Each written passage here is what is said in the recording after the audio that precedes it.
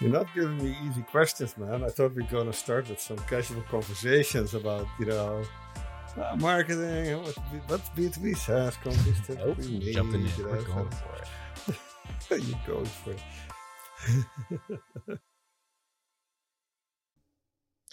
Welcome to episode 43 of B2B SaaS Marketing Snacks. My name is Mike, and I'm the product lead here at Kalungi. And as always, I'm with Stein Hendricks, who was the ex-product marketing lead for Office 365 at Microsoft. And he has turned serial entrepreneur and marketing leader for dozens of other software companies.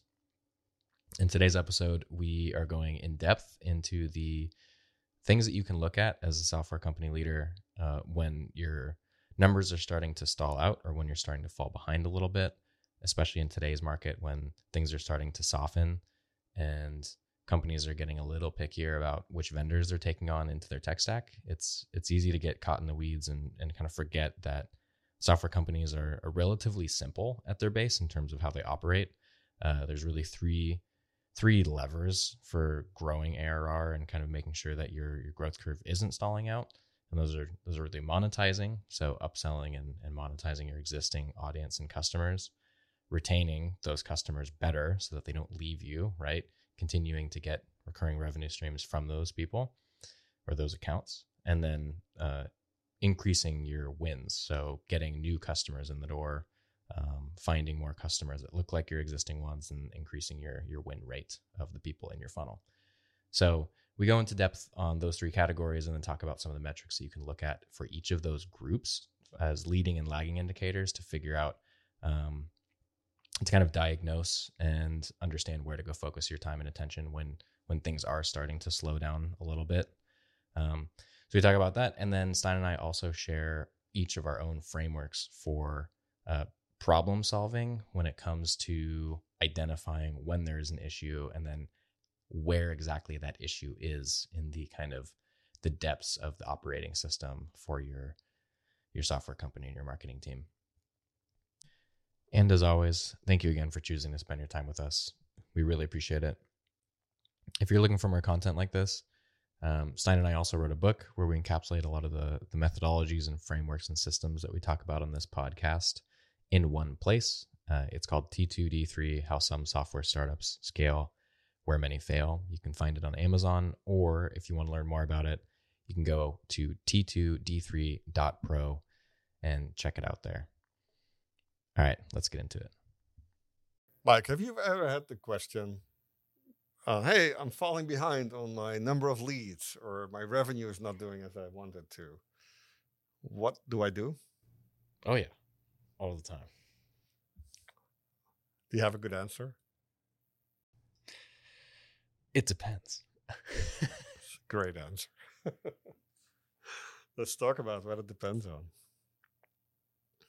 I'm happy to go. Yeah, go for it. I was just going to say, because you recently published a really in-depth article specifically on what to do when you're not meeting your growth targets on the T2D3 site. And I think it's one of probably the most important articles that you've ever published.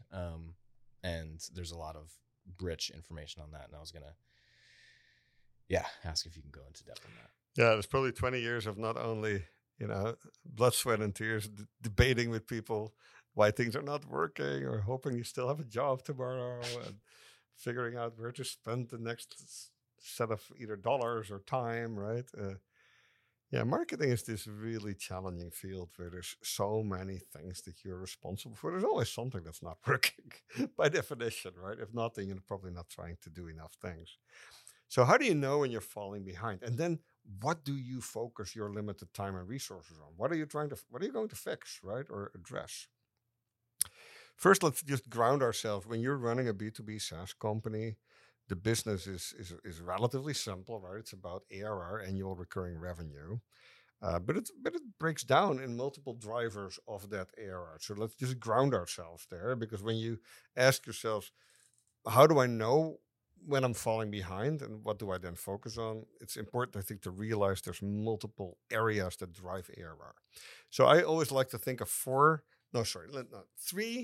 buckets, big buckets that really define how you drive ARR. The first one is you monetize your existing customers. You have customers who are staying with you, and now you want to get as much revenue out of those individual customers, right? By growing the number of units, users, for example, per customer, per logo. Expanding user penetration, increasing the ARPU, the revenue per unit, right?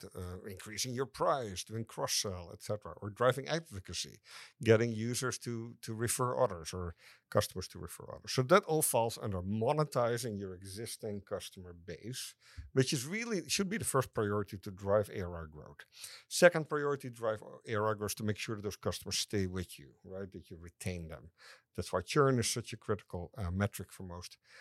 For every SaaS company, minimize downsells, renew customer commitments, increase the usage of features and the products they're already paying for, the frequency of people logging in, right? Those are all good indicators to drive retention up and churn down. So that's retention. So monetize number one, retention number two, and then finally winning new customers, right? Driving new pipeline, increasing the win rate of MQLs, becoming opportunities, becoming customers, driving up your average sales price, the deal size, or the number of dollars you get when you sign a new customer is going up, and growing the volume of MQLs and leads that come into your funnel. So it's those three things: monetize, retain, win, with a couple of those KPIs under it. So when you have to answer the question, how am I doing, and when do I know that I'm falling behind and what to do about it, you can look at all these metrics.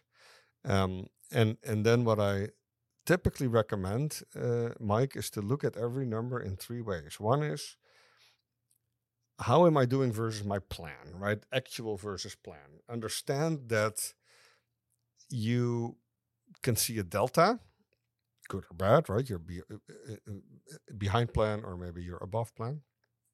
But that you also need to think about what is the trend, right? When you are below plan, but it's improving over time, you may have less of an issue than when you're above plan, but it's going down very fast, right? So not only look at how am I doing versus plan, but also what is the trend? And for all these things, context is critical, right? So you have a time series, you look at something versus yesterday, versus last week, versus last month, and you look at something versus the original plan, the original assumptions, right? And when you assess whether, if you're, for example, falling behind plan, whether that's good or bad, you also want to think about what were my original assumptions, right?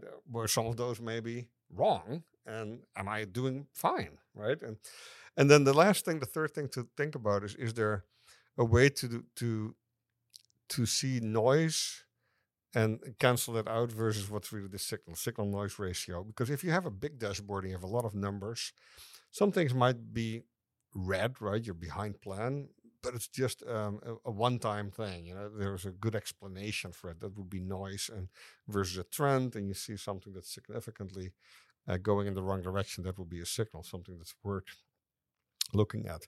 But I think that for me, Mike, is when you ask that question, like how do you know when you're falling behind, it's important to think about monetization, retention, and driving new wins as the three areas of a SaaS business. And then looking at every number, at every metric, at every dashboard from an actual versus plan perspective, but then also what is the trend, and is any of what I see noise versus a real signal that's worth looking into. And I think another really important distinction in this particular conversation is that in order to even have these conversations, you have to have a plan to begin with and be looking and tracking all of the metrics that go along with that plan. Otherwise, this conversation is very difficult to have. So that's a prereq for this. And I think like maybe where some people fall into the trap to begin with is like there is no plan, or there is no really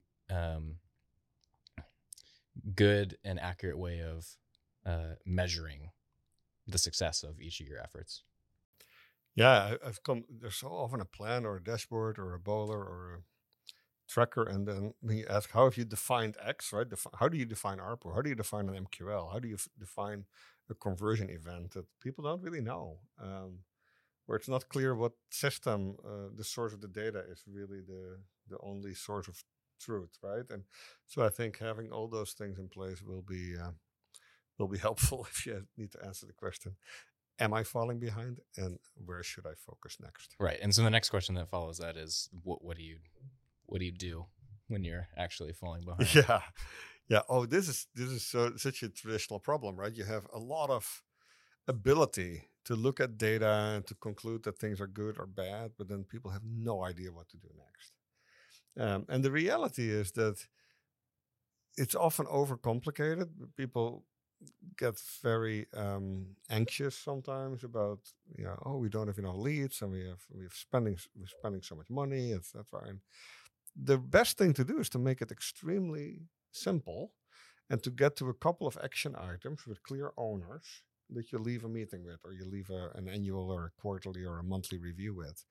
And there's a really cool tool that I found, I think about 10 years ago, when I was in an environment where they used a lot of lean manufacturing methodologies. And one of that's where my passion for bowlers comes from, Mike. But another tool that was often used was called an A3 problem solving sheet.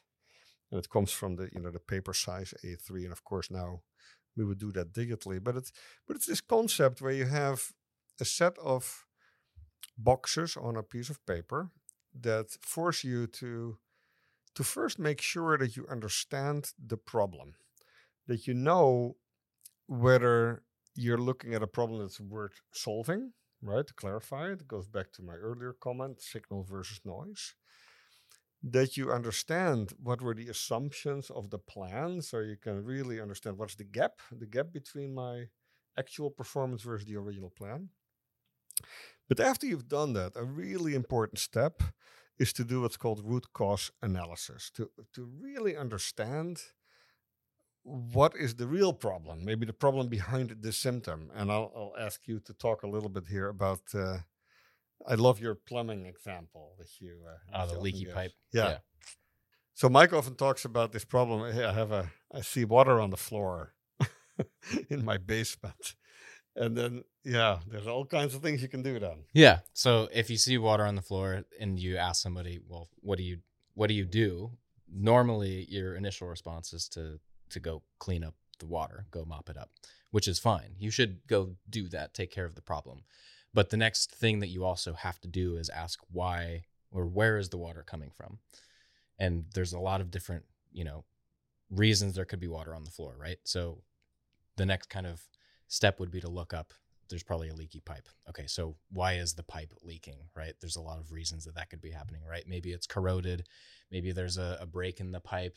Maybe the water pressure is too high, right? So the next thing that you need to do is make sure that you fix the break in the pipe. But do you need to tape it up? Will that do it? Or is the water pressure just going to keep breaking the pipe, right? Do you need to replace the entire pipe with new material? Do you need to get PVC because your old material is just not, going to last you very much longer? And then beyond that too, right? Like if the water pressure is too high, do you need to go to the boiler room and check the water pressure? Do you need to just tweak the adjustment and turn the dial a little bit? Or do you need to adjust the regulator or get a new regulator, right? So there's all these things that when you start to really dig into why is there water on the floor, so suddenly now you've got 10 different points that you can kind of look at to say, all right, this could be the problem. So as long as we go attack that and then ask why, what the root of that is, then you can really get down to the core of it. So I call that the leaky pipe conundrum, I guess. And what's interesting about the A3 format that you're talking about, you have an example of it in the article that you have on the T2D3.pro website, but you've shared this with our team a few different times, and every time that I go to use it, what's funny is that I don't make it through the first box without having a pretty clear understanding of what I need to go do to fix the problem, right? Like you can pick any of these boxes. There's like clarify the problem, break down the problem, analyze the cause, develop, countermeasures. And by the time I make it through the first box, which really forces you to sit down and like, okay, what is the actual problem? By the time I keep asking why 3 or 4 times, I know what I need to go do, and then I can just go do it. And I think part of the issue is that a lot of people just jump into action before actually going through that exercise of saying, okay, what is the root of this? Yeah. And we have all those examples, by the way, on the blog that I'll I'll share it in the We'll the put it in the show podcast notes. Yeah. page. Yeah. No, and so you get to the root cause. Now you know two things, right? Is this a signal or is this worth solving? Because maybe you find out it's just water on the floor because someone spilled a bucket, Sure. and then you're done, right? One time, I call that noise, right? Because it probably would have evaporated the water if you didn't do anything about it. Fine. But yeah, if it's a structural problem, you got to go do something about it. So that would be the next part of this A3 exercise, that you actually document what are your actions and who's the owner and how do you follow up and how do you know whether it worked or not, right? And I think making things very specific and concrete, these follow-ups, is what often misses in driving the right focus on resolving whether, if your leads are behind, if you don't get enough marketing leads versus what people are expecting versus the budget you're spending, you can solve it. You can either find out what's the root cause, and you get to either one of two outcomes. Either your assumptions were wrong, the market is not as big as you thought it was, the clicks are more expensive than you thought they were, there are not as many people searching for it because maybe they don't know yet they have a problem, or they know have a problem, but there's another solution that they think is better, right? All these things are actionable insights, right? So it's either going to be the conclusion of this is what is actually happening, this is the cause, and this is what I can do about it, or you conclude that it's just not that important and it's not worth solving, and there are other things that are going to be far more critical for your business, and maybe this was just not the right target. But both outcomes are great because now you feel that you're in control of your own destiny again, right? And you're not sitting there deer in the headlights looking at the same number being read 1 week to the next, and feeling disempowered. Yeah, no, that's a good point. Sometimes it's okay to let the pipe just leak because maybe half the other floor just fell down and you need to go fix that first. And we can just let the pipe leak over here. Prioritize your problems. Yeah, absolutely. Yeah, and there's also all these things. You can throw a lot of quotable, like, if the horse is dead, get off the horse.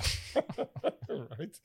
You might find out that pursuing a certain growth opportunity is not worth it. It's not working, and you should stop. You should go do something else with that energy, with that capital, etc. But yeah, the worst thing you can do is not deal with it. Right? And leave the water on the floor without knowing whether there's a bigger problem behind it.